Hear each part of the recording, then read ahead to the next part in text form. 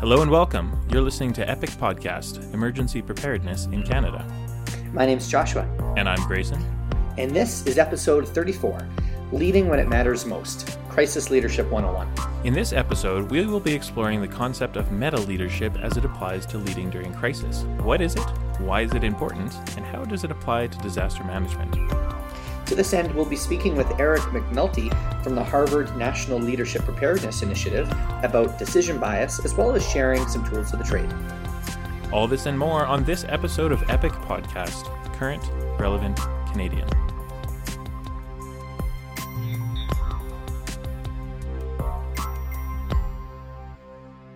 One of my favorite disaster quips of all time is to beware of creating a process without a people. It comes from the work of the late and great Dr. Corintelli, who's one of my favorite disaster scholars. And since I first heard it, I have noticed that in disaster management, we love to create little processes and plans and systems that would work perfectly if those pesky humans would just stop interacting with it. Whether it's the incident command system or risk assessment algorithms or evacuation plans telling you not to go and collect your children from school before leaving, all the way down to fire alarm noncompliance, it is more clear to me than ever that systems don't solve problems during disaster, people do. You need good leaders surrounded by good people. Yeah, I mean, why can't people just follow the checklist? Come on, get with the program. I think we just need more checklists and more decision aids. We'll get through this disaster. Yeah, I mean, the question really comes down to what does good leadership look like during a disaster? Because we know that having just these frameworks and top-down systematic approaches don't solve disasters. There's another more important element that we see in good responses, and that's what we want to talk about today. That's right. There are many, many, many different frameworks for decision-making or leadership, but one group has looked at this question in depth. Josh, you had a chance to talk to them. Yeah, I had a chance to speak with Eric McNulty. He's one of the authors of a new book that came out this past summer called You're It: Crisis, Change, and How to Lead When It Matters Most. For those not familiar with the NPLI, it's the National Preparedness Leadership Initiative. It's a joint collaboration between the Harvard School of Public Health and the Harvard Kennedy School of Government. And their purpose is to try and figure out what makes for a good crisis leader. How is crisis leadership different? And when we have these overwhelming responses, how do you be the one that can become the true meta leader and successfully lead an incident? So without any further ado, let's get down to the interview. Eric, thanks so much for joining us on Epic Podcast. Before we get started, would you mind telling us a little bit about your background? Sure, absolutely. I've been with the National Preparedness Leadership Initiative for the past 10 years. I joined here in 2008. Coming from a stint at Harvard Business School prior to that, and I was in communications in the private sector prior to coming to Harvard. And so people often ask, how did you get into this crisis leadership world? And it was certainly part by accident. But then the thing that really brought me into it and has kept me here was that back on 9/11, I was actually scheduled to be on American Flight 11. And it was just a fluke of the calendar that the business trip I was scheduled to be on was pushed one day earlier. So rather than being on a plane that flew into a building and perishing, I was awakened by a call from home saying, turn on the TV. Saw those events unfold, and I had both staff and clients flying out of New York that morning. So it took quite a while to find out if they were okay, and fortunately they were. And it was the realization that I had been given a second chance. It was a fluke, but I was given a second chance, and a chance to give back to the people who work so hard to keep us safe and make our communities resilient. And so when this opportunity came around, I decided to commit here and to focus that what I had come to learn through my communications work and in my work at the business school, learning about leadership and strategy and other topics, to bring that to bear and to work with this community, emergency managers and business continuity professionals and others who are subject matter experts in a very specialized world, but to try and bring that and to help improve practice there in some way. I just finished reading your new book here. So Crisis, Change, and How to Lead When It Matters Most. What was the concept of the book, and what were you trying to get across with this project? Well, we've been doing this here for 15 years of teaching leadership to those who respond when it matters most, be it military or civilian, public or private sector.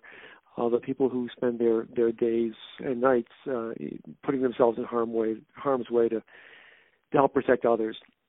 And we really wanted to get the ideas out to a larger audience to have the most positive impact we could.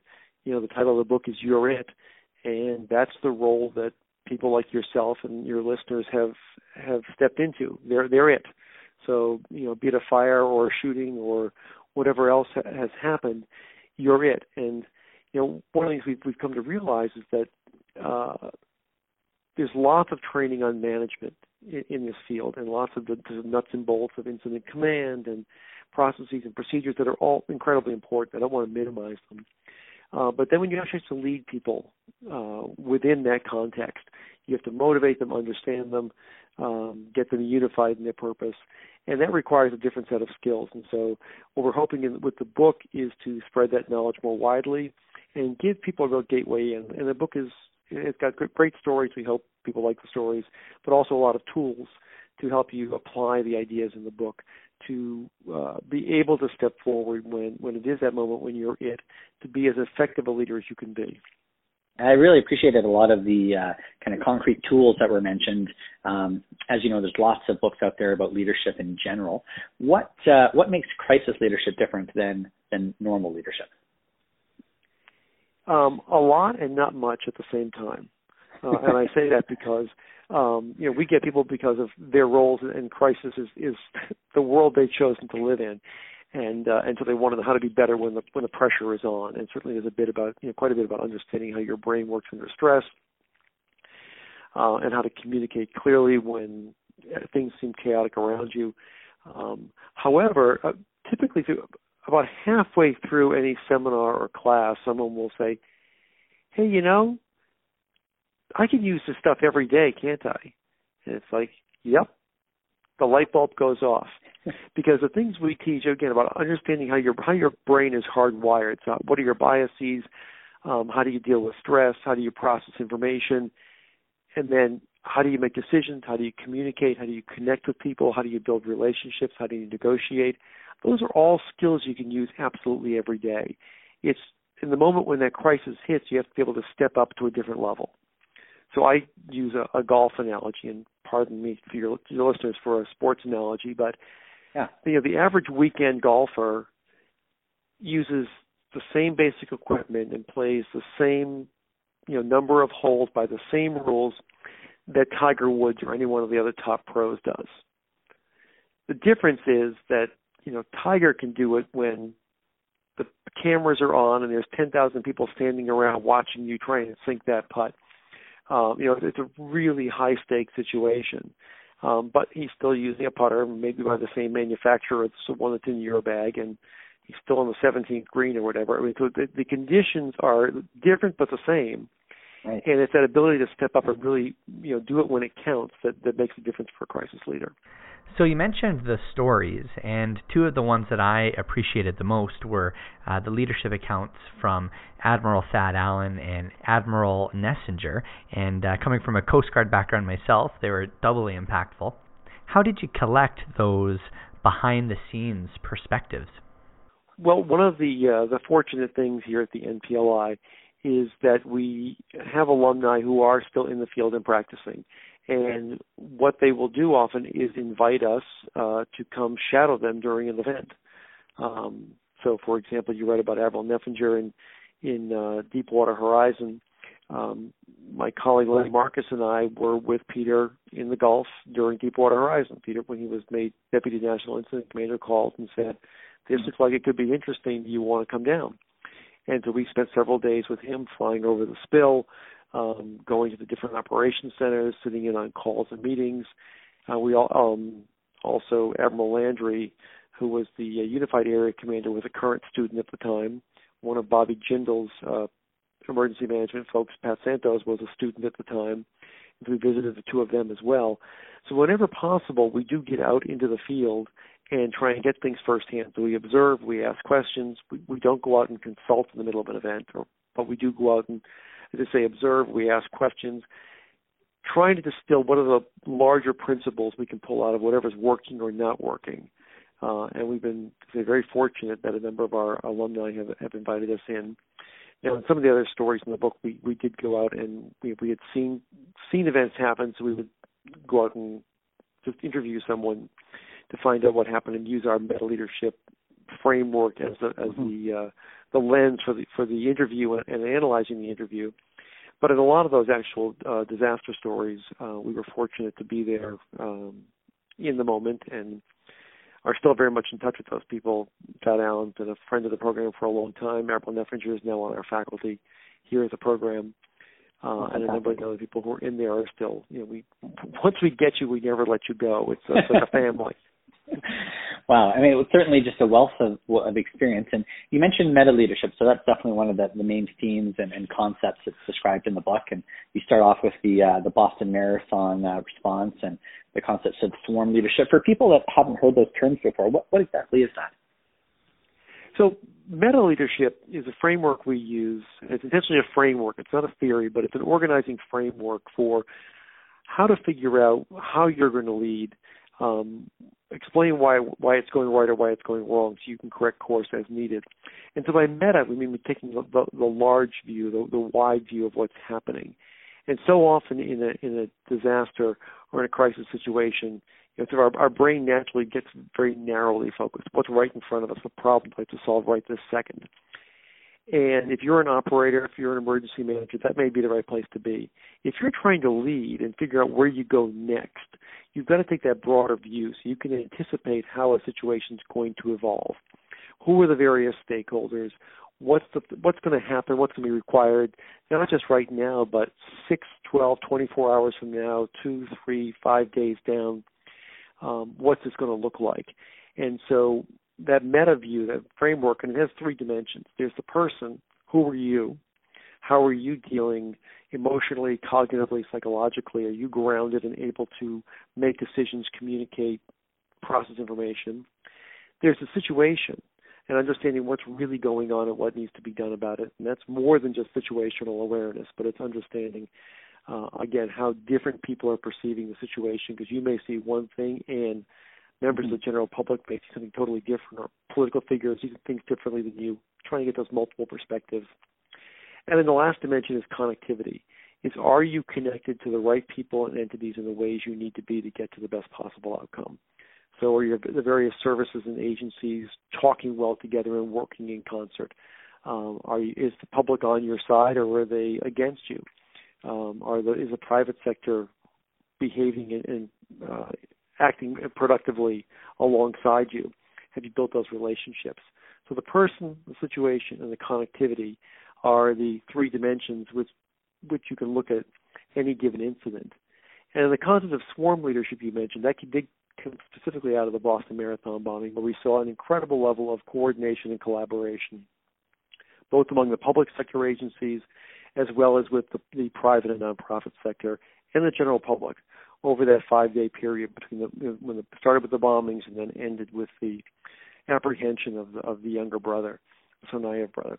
And we tried to pull that apart and figure out why did that happen. And it very much came to the behaviors of leaders. They were able to work swiftly and in synchrony. And we came up with 5 behavioral principles that are outlined in the book, the first of which is unity of mission. Everyone was there to save lives. And that's to say not just the first responders and the usual emergency response agencies, but the private sector and nonprofit and the public working together. The second was generosity of spirit and action. People were very much helping each other out. What do you got? What do you need? And many examples of people acting across organizational boundaries, not fighting with each other, but saying, hey, how can I help make you a success? The third one was people stayed in their lanes and they helped others stay in theirs. So they, the whole swarm piece that name came about because it turned out there was no one exercising overall operational command of that response. They did it collaboratively. Yet the chains of command were very much in place and functioning within Boston Police, Fire, State Police, EMS. All the different entities had chains of command that were working well. So people knew they could do their job, and the other agencies alongside them are going to do their job. The fourth principle, perhaps the toughest one for human beings, no ego, no blame. There was no finger pointing, there was no chest thumping among the different leaders of those different organizations. They knew they were either going to succeed or fail together. And I can tell you there were definitely some sharp elbows behind closed doors. Not everything was perfect and rosy, yet they kept those disagreements behind closed doors and were able to resolve them. And so it didn't cascade down to cause conflict among the frontline workers. The public wasn't looking at people who were arguing with each other. It was a very unified front that they gave to the public. And then the fifth principle was a foundation of trust-based relationships. You see, it turns out that the success in 2013 didn't start in 2013. It started at least as far back as 2004, because every year in Boston, the various agencies use the major events in town, first night on New Year's Eve, the marathon in April, and the 4th of July celebration as planned emergencies. And they practice working together, and they train as they fight, as they say. Trying new equipment, trying new processes, getting used to working together, so they could get into a battle rhythm really quickly, and they trusted each other. And people were very much on first-name bases at that leadership level, and they were used to being in the field together, so it made it a much smoother operation. So those 5 principles of swarm leadership are how we described it, went back to them, and they said, yes, that wasn't how we were thinking about it, but it's exactly how we were doing it. And now organizations like FEMA and the Red Cross are beginning to prospectively go into the field with those 5 behavioral principles in mind, saying this is how we want to be as we deploy, and we're beginning to collect evidence on how that works. So that's what we really tried to do. One of the other tools you mentioned in the book is this PopDoc, which is kind of based on what some people may be familiar with, the OODA loop. What was that tool aimed at teaching? So absolutely, it built off Boyd's OODA loop, which, those who were in the Air Force or any pilots in the audience will know is one of the basic tools they teach fighter pilots: observe, orient, decide, and act. And we built upon it both because a leader's environment is more complex than the cockpit of a fighter plane, and also because what we did was we mapped the different cognitive processes. So how does your brain work when everything's going really well and you're processing information and getting things done? So you perceive, you gather data, you're looking at what's around you, what's happening, and then you orient, you find patterns. You say, okay, this is what I think that data means, and here's what's relevant and here's irrelevant. Once you detect a pattern, patterns tend to repeat, so you can predict. That's the second P in POP. Predict what's going to happen next, and be thinking, what's the probability of option A, B, or C. And when you begin to predict, that then leads you from thinking about something to doing something about it. So you go over to the doc side of PopDoc. The D is for decide. You've got to make decisions. You've got to get things moving. And once you make decisions, you've got to operationalize them. You're going to need people. They're going to need resources. They're going to need time. What's it going to take to carry out that decision? And finally, you've got to communicate so everyone knows what's going on. What's the picture look like? How's it going to change? What are we trying to do? And we position that PopDoc around a figure 8 to get people to realize they have to go around and around and around. It's the infinity loop. Because once you've made decisions, you've started to carry out actions, you've communicated, you will have an impact on the situation. So you've got to perceive again and say, okay, did what we do have the impact we thought it was going to or not? What's the new pattern? What do we predict? Right. And away you go. So it's a way of, again, getting you into a battle rhythm either personally or as a team to keep you focused on where you've got to go and attuned to the changing nature of the situation. That's awesome. I think a lot of these terms, I can see them being incorporated into the emergency management vernacular. I like the concept of the basement as well, and I think there's been a few workshops now that kind of try and incorporate some basic neuroscience and understanding your own stress physiology. But I appreciated this concept of thinking about a basement response. Maybe you can just explain that in terms of I think a lot of us have been stuck in the basement before. Sure, and the basement is a term we use for the amygdala hijack or the reptilian brain. It's that basic freeze, flight, fight response that is programmed into all of us. That's evolutionary. We share with all mammals. and most animals actually, that when there is a perceived threat, because your brain's number one job is to keep you alive, you go into survival mode. You go into a bit of panic, and it is freeze, flight, fight. In that sequence, it's a linear, brain tries whichever one works, each one in the sequence to see what works to keep you alive.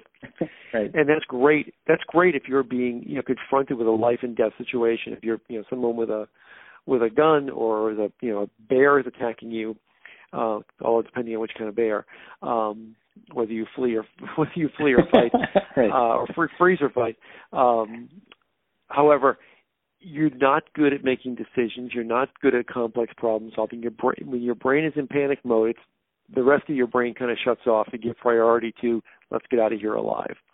Mm-hmm. So what we teach people is you've got to be able to intentionally move from that basement up into the other parts of your brain, through your routines where you know what you're doing, you demonstrate some self-competence, get your brain out of survival mode, and then you can engage the parts of your brain that do complex problem solving and really figure out what are we going to do about this situation. But you can't get out of the basement without making that intentional move.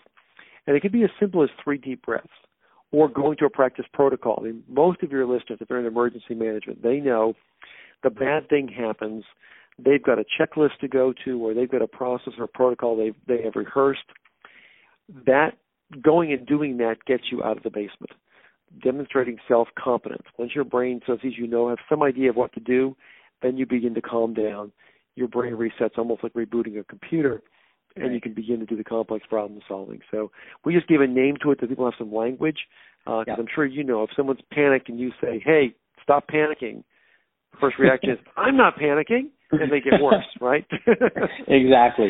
No, I think that could be very useful. I think you're in the basement, and sometimes having an outside perspective can be useful to let you know. Well, excellent. So I think, overall, the book has lots of really great tools and just fascinating anecdotes for those who are interested in kind of behind the scenes view of some of these major responses. What advice would you have for somebody who's trying to hone their crisis leadership skills? Maybe they've been to a few responses, but they're looking to become that next level in leadership. How do people get there? Well, I think it really starts with knowing yourself, and that's how you'll know how to best respond in the midst of crisis. And that's why in the book, at the end of each chapter, we have a series of questions, and we encourage people to keep a little leadership journal, as it were. And you can go through and answer those questions, or if you don't have the book and you want to do it, just keeping a record of when things went well. What were you feeling? What did you do? What do you think made it go well, or if something didn't go well, you have an interaction with your boss or with a coworker and it doesn't go so well, take a few moments to reflect. And that building that reflective practice helps you understand who you are, and that in turn helps you understand what went well, particularly well today. When did I feel really great about something that happened today? And if you're going to lead, you need people to follow you. And if they're going to follow you, they have to, find something compelling about you.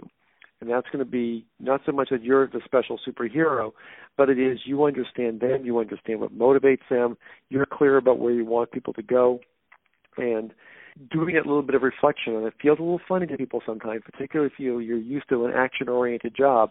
You think, I'm not going to sit and do this. But those few minutes of self-learning every day, every couple of days, really propel you forward and make you someone who's connected both internally and externally, and that's what makes you successful as a leader. Well, I would certainly encourage anybody who's serious about crisis leadership to read your book. Again, it's called You're It. And Eric, thanks so much. So there's just so much to unpack from that interview. Clearly, this is someone who has done a lot of thinking about leadership in crisis. One of the things that really stuck in my mind was this idea of shadowing leaders in real time during an incident. That just the idea of that, that must require so much confidence and so much trust. Yeah, and I think this is just the cutting edge in terms of pushing emergency management forward. This is, a true living laboratory where we're trying to figure out in real time how do people respond under stressful situations. How does leadership change?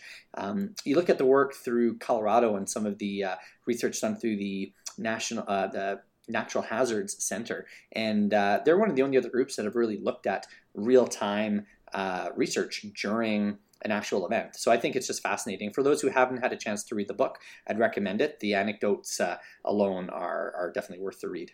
One of the other things that really stuck out for me was this idea of swarm leadership, and the five principles again were unity of mission, generosity of spirit and action, staying in your own lane while helping others, the no ego, no blame idea, and the foundational relationships within the room or the incident.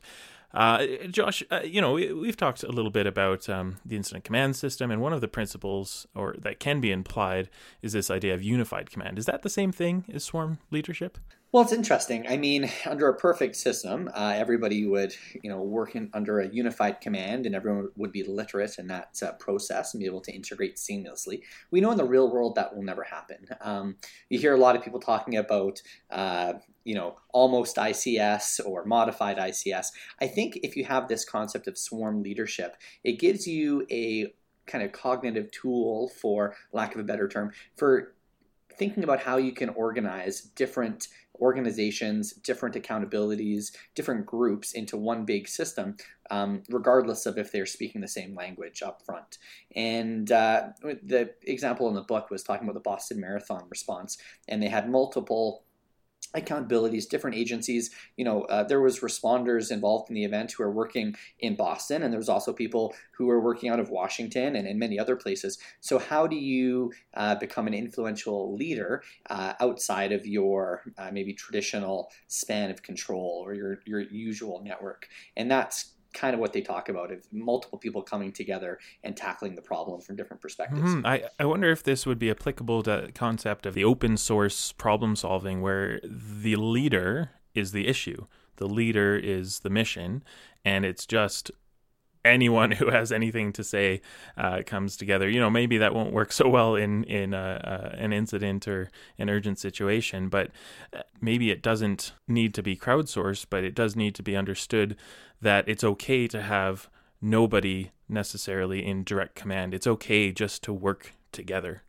Yeah, it's an interesting concept. I mean, that flies in the face of convention for the traditional teaching for emergency management, and I can hear people slamming on the brakes already. Listening to those concepts. But when we look at what's actually worked, and we look at where organizations have fallen down in the past, I mean, these kind of organic leadership cooperatives seem to actually be very effective. And as long as you understand what's happening and you still have an appropriate amount of safety built into the system and accountability and those sort of things, I think it can be very effective.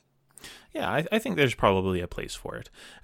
I do like the idea of it. One element that I struggle with is this idea of no ego, or leaving your ego at the door. I'm going to be honest, to me, that's about as useful as saying don't panic or calm down.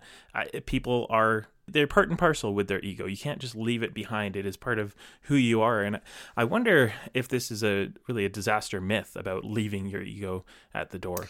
Yeah, I mean, I think you need to be astute and aware of that there's going to be political considerations, there's going to be interpersonal considerations in every disaster. And to be a good leader, I think you need to not pretend those don't exist, but you need to know how to intelligently manage them. Having some emotional intelligence. And we've all been in heated discussions and heated meetings. And, sometimes people act differently at 3 a.m. in an EOC than they do when you're, used to interacting with them on a normal day. So I think we will always have an emotional component to our response. It's just being aware of it. I think I understand what they mean when they say leave the ego at the door. Let's, not play pokey chest and get up in each other's faces. I think a better way of explaining this to me, or a way that made more sense to me, is that idea behind crisis communication of compassion before cognition.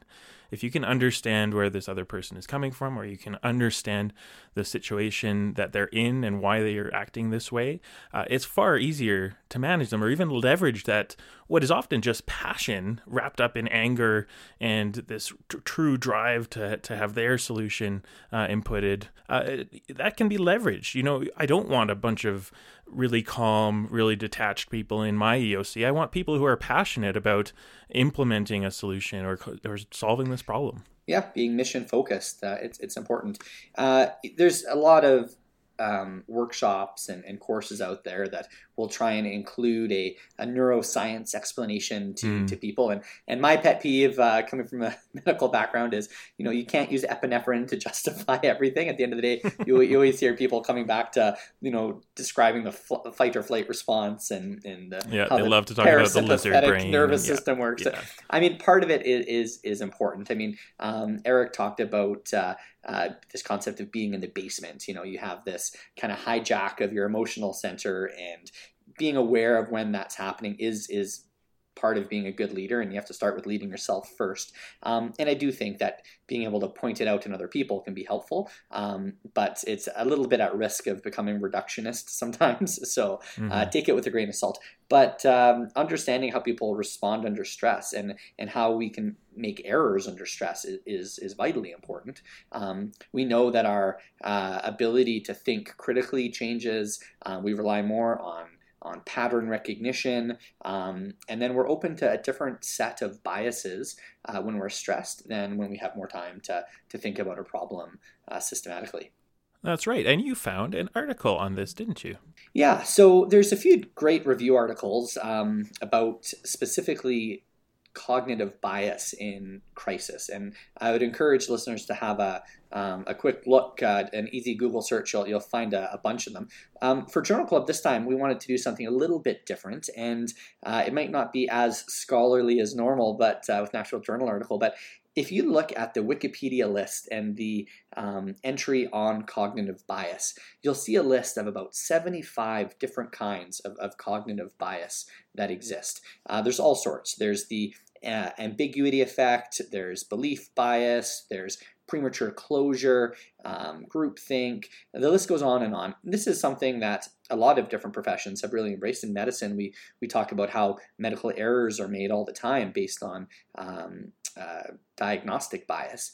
So going through this list, I think, would be a great exercise for anybody. If you haven't had time to read a little bit about what cognitive bias is, it's something that we're all prone to, but at different times we're prone to different kinds of bias. And then I think just going through this list is kind of interesting, asking yourself, when have you maybe been prone to some of these biases, and really being aware of them is the best way to defend against making an improper decision, because it can certainly be easy, and nobody, you know, intentionally wants to make a wrong decision. But if you know where the traps are and where the dragons lie, then you can potentially avert that. Time for the tool of the trade. All right. So first up, the tool of the trade that we mentioned in the interview, which is in Eric's book, I think is a useful tool if you haven't had exposure to the concept of PopDoc, or you may be familiar with the OODA loop. It basically gives you a framework for making operational decisions. So this is real time, in the heat of the moment, 3 a.m. How do you decide what to do? How do you work through actually making decisions? So again, the PopDoc acronym stands for perceive, orient, predict, decide, operationalize, and then communicate. Maybe a bit simplistic, but I think it's still a powerful concept, and it kind of allows you to just be a bit more thoughtful in your decision making and ask yourself, where are we in this process? And it can help you, I think, in terms of running meetings and trying to gauge agreement and making sure that people are feeling heard, and making it a little bit more supraliminal for how we're making decisions. Yeah, I like the frameworks to try and help you at least put language to what it is that you're doing in a leadership position. And one of my favorite, and as a bonus tool of the trade for today, I suppose, one of my favorite frameworks is the Cynefin framework. This is about describing different types of systems or different types of situations and matching an initial management style or initial leadership style to them. So if you can imagine in your mind a 4-quadrant box, in the bottom right-hand corner is the simple systems or the obvious systems. These are things that are predictable, understandable, and really all you have to do is sense, categorize, and respond. So what's going on? Okay, I've got a protocol for that, and just apply the protocol. This is the realm of best practice. This is our day-to-day operations. Just above that, in the quadrant just above that, there's the complicated realm. So complicated situations or complicated systems are things like the aircraft carrier or the nuclear facility. These are things that are very difficult to understand, but with enough expertise, you can get to the root of the problem, or you can predict what might happen. So these tightly coupled or tightly connected systems, a good way to lead in that situation is to sense, analyze, and respond. So this is the realm of good practice. This is about getting the right people in the room, understanding the problem, that analysis part of it, and then crafting a measured response. Just to the left of that is the complex environments. And this is where I think we live for the most part in disaster management. Complexity, I like to say, is anytime people are involved.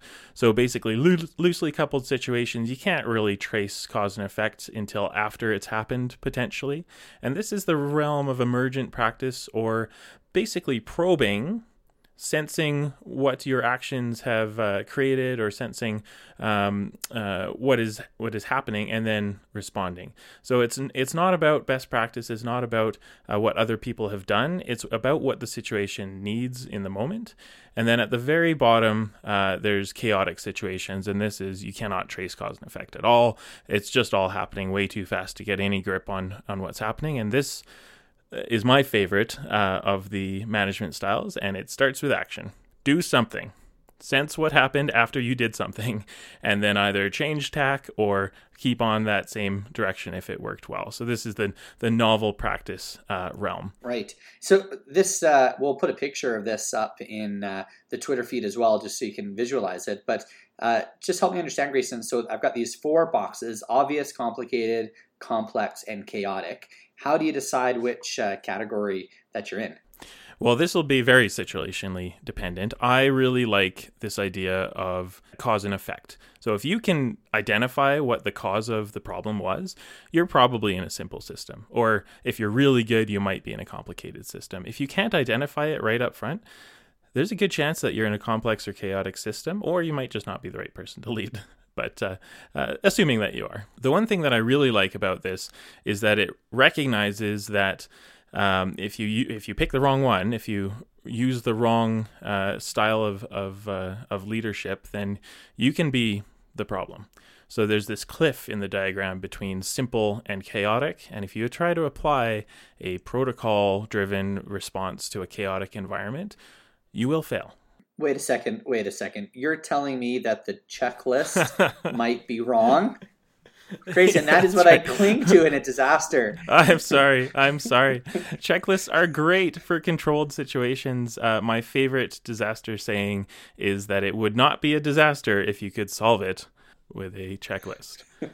Yeah, I think that's key. Checklists certainly have a role, and for if you're taking off and landing an airplane, please checklist away. But if you're landing upside down in a flying submarine, something that hasn't been done before, then it might not be the best tool for you.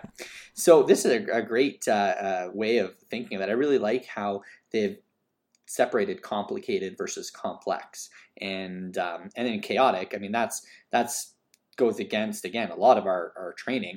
Act without a plan. I mean, that it isn't what we're taught, right? We're taught to go around the planning P one more time. So that's I think a really interesting model. All right, well, that's a great conversation. Just to kind of summarize what we've talked about with the meta leadership, I think the takeaway for me from this whole reading the book and the chat with Eric is really just understanding how leaders and decisions are made in a disaster, and how sometimes going beyond the formal or predefined scope of decision making and leadership hierarchies is what really defines an excellent crisis leader. Leading up, leading sideways, leading laterally, all these different things. And if you're the person that can figure out which what type of disaster you're in. Is it complicated? Is it complex? Where you are in the pop-doc cycle? These sort of questions really do start to help, I think, elevate our response and frankly, professionalize our response to disasters. Just before we go, I do want to take a moment to recognize our sponsors. This episode was sponsored in part by ATB. ATB understands that sometimes we all need a boost, and that's why they started ATB Boost R, a crowdfunding platform for small businesses. So if you have an idea and want to test it with a crowd, Boost R can help you raise funds to grow and expand into the community. Whether you're a cafe in need of a new espresso machine or a boutique wanting to open a new location, check out ATB boostr.ca to find out more. It sounds like you're using a little bit of swarm methodology there. That's right. That's why I picked that one. Yeah. We're also a part of the APN, the Alberta Podcast Network. It's a collaborative group of talented individuals working to make your drive to work a bit more bearable. Today, we'd like to give a special shout out to the podcast Let's Find Out, who have been kind enough to record a little promo, which we'll play for you right now. Hi, I'm Chris Shangan-Phillips. I host a show called Let's Find Out, where we try to have fun learning about history here in Edmonton. We investigate local myths. Because I think the bridge is so iconic, the fact that they've kind of gone unrecognized, it's a little bit sad. We do taste tests. It's such a good color. Cheers. And right now we're doing a whole season about how humans and nature have shaped each other here in Edmonton. Grizzly bears used to be largely a prairie species as well. Find us at letsfindoutpodcast.com or wherever you download podcasts. And that's all for this episode of Epic Podcast. A big thanks to Eric McNulty for sharing his time and expertise with us on the topic of meta leadership. We'd love to hear from you on the topic of leadership, so send us an email at team@epicpodcast.ca, send us a tweet to username epic__podcast, or visit our website at epicpodcast.ca. Thanks for listening. You've been listening to an Epic Podcast production, a proud partner of the International Association of Emergency Managers Canada and member of the Alberta Podcast Network, powered by ATB.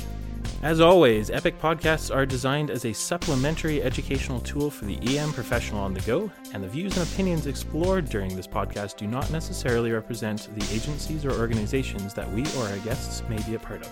For more information about the show or the people on it, visit our website at epicpodcast.ca or follow us on Twitter at the username epic__podcast. Stay tuned for more on the next episode of Epic Podcast, current, relevant, Canadian.